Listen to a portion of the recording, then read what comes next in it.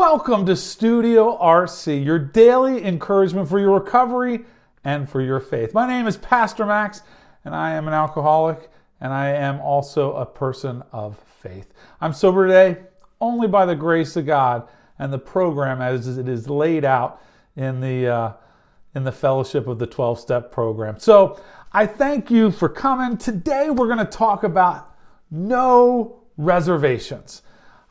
If you want to succeed in your recovery, if you want to make sure you have long-term success, you can't have a back door. You have to have no reservations that going back will make any sense. So let me jump right into our recovery literature, and we're going to look at some recovery literature as well as some scripture to kind of bring home the point about no reservation. This comes from the big book in AA on page 33. We've seen the truth again and again. Once an alcoholic or drug addict, always an alcoholic/drug addict. If we are planning to stop drinking, stop using, there must be no reservation whatsoever, nor any lurking notion that someday we'll be immune to alcohol or drugs. That's just not the case. I need never fool myself by recalling my sometimes differing drinking or using patterns, or by believing I'm cured. We can look back and they'll be like, well, I stayed sober for a couple days. I was clean for a couple days. So clearly I don't have a problem. We lull ourselves into sleep thinking, well, maybe I don't have an issue. But that's just not the case. Now, if sobriety is God's gift to us, then maybe our sober or clean life can be our gift to God. The truth is, I hope that God can be as happy with His gift to us as we are to Him. So, no reservations. Another passage from the big book from page 152. Sometimes we get to the point where we cannot picture life without drugs or alcohol. We can't even see it. Someday, we'll get to the point where we'll be able to imagine life either with alcohol or without it. We're in that in-between. Then we will know loneliness such as few do. We'll be at the, quote, jumping off place, and we'll wish for an end. We'll get to a point where we can't imagine ever stopping, like it's even possible. But we can't imagine going on anymore, summoning the energy to get drunk or high one more time, finding the money, coming up with the lies, doing the activity of doing, the energy that it takes. So we're in that in-between of, if I keep drinking, I'm going to die. If I don't stop using, it's going to kill me. So it's, only an alcoholic or addict can really understand that kind of thought process. But the bottom produces a total acceptance of our drug addiction and alcoholism with no reservation whatsoever. And that's when we have we see the absolute essential need for recovery, is when we get to that bottom and we know that we need something to help us. Now, one of the truths that we need to embrace, especially if we're going to have no reservations, is that today I am an alcoholic and or drug addict. And tomorrow it's going to be no different.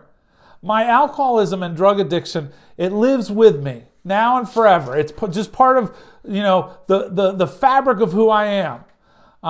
And we're not playing a game in which a loss is a temporary setback. If we lose at the game of recovery, we could die. It's that simple. We see people dying all around us based on drug addiction and alcoholism. We're dealing with a disease for which there is no cure, only acceptance and vigilance. Now, I want to just touch on this for a moment, that I've talked with some people of faith who say, when I read the Bible, it talks about, drunkenness is a sin. So if this is a sin issue, then it's like a sin or a moral issue. I'm bad and I need to be good. And this whole allergy or disease approach seems contrary. If the Bible calls drunkenness a sin, isn't all of this a sin? And I need the power over sin rather than the power over alcohol. But the allergy or disease approach can coexist with that understanding, because when we have an understanding that the first drink that we take, the allergy sets in, that craving sets in. There's a physiological change that happens when we have that first drink or that first puff. Like, there's no off button at that point. Now, I don't know where the line is when drunkenness happens or doesn't happen. But for an addict or an alcoholic, it's the first. It's not the sixth or the seventh. Because we know that after the first, we can't stop. We don't drink or use like other people. We use, when we start, we don't stop. And so with that understanding of a disease, we are sick and need to become well. And when that sickness, when that progresses to, quote, drunkenness and turns into a sin, I don't know what that line is, but we can understand it's the first one that really gets us going. That's the one that eventually leads to drunkenness or highness, and that's the one that we can't stop from. And so that allergy can coexist with the understanding of also, where is the sin? Now, our behaviors, our addiction has caused us, for our behaviors, that we have sinned or done wrong, which is, we sometimes list that in the 4th step and share it in the 5th with a sponsor and with God. And then we really look at it in the 8th step, where we have to make amends and get ready to make those amends in the 9th step. So there's a process to take care of that. So we don't say that we haven't behaved badly, but the question isn't, are we bad people who need to be good? Like, bad is drunk, sober is good. We need to keep the mindset that we're sick and we want to become well. And with the allergy or disease understanding or approach, we take this and it's a spiritual solution. It's a solution that is much broader than just the physical taking out the alcohol or drugs. So I say that. So in dealing with a disease, that first one is what kicks that disease off. So if we're without reservation, one of the things that, while practicing service to others, which is key in sharing the message, and that's key to keeping what we have, is by sharing it to others. What we've been given joyfully with love, we want to pass on without reservations. We want to have no reservations about our addiction and about being clean and sober, but we also want to pass on what we've learned, what we've experienced, without any reservations either, without exception. When someone needs help, we want to be there to help them and assist them. For the truth is, as we grow, we find that no matter how much I give with love, I receive so much more in the Spirit and receive so much more back. And so that's again the beauty of service and how this works. So let me share with you our scripture today, and it comes from Proverbs. It's Proverbs 3, verses 5 and 6. I like to call Proverbs biblical bumper stickers. There's usually a lot of wisdom in just 1 or 2 verses, and usually you could probably put them on a bumper sticker, put them on the back of your car, and it would make sense. So today's Proverbs 3, verses 5 and 6, and again in regards to how it relates to no reservation. Trust in the Lord with all your heart and lean not on your own understanding. Our thought process got us here. In all our ways, submit to Him, and He will make your paths straight. It tells us in how it works, rarely have we seen a person fail who's thoroughly followed our path. So God will make our paths straight. That path that leads to success, God will make that straight. And so one of the things I want to encourage you, we want to get rid of any reservations, any reasons that we could justify why we would drink or pick up.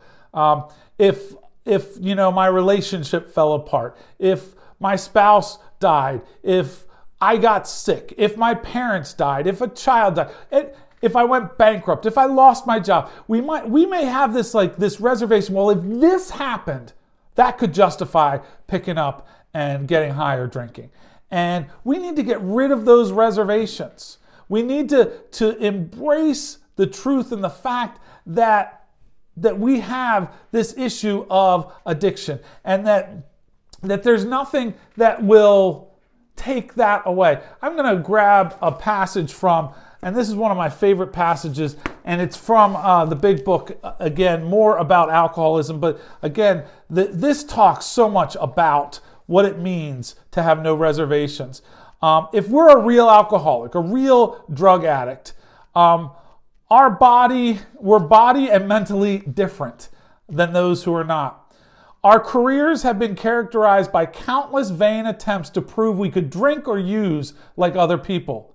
The idea that somehow, someday, we will control and enjoy our drinking or using is the great obsession of every abnormal drinker or user. When we're abnormal, we're not normal.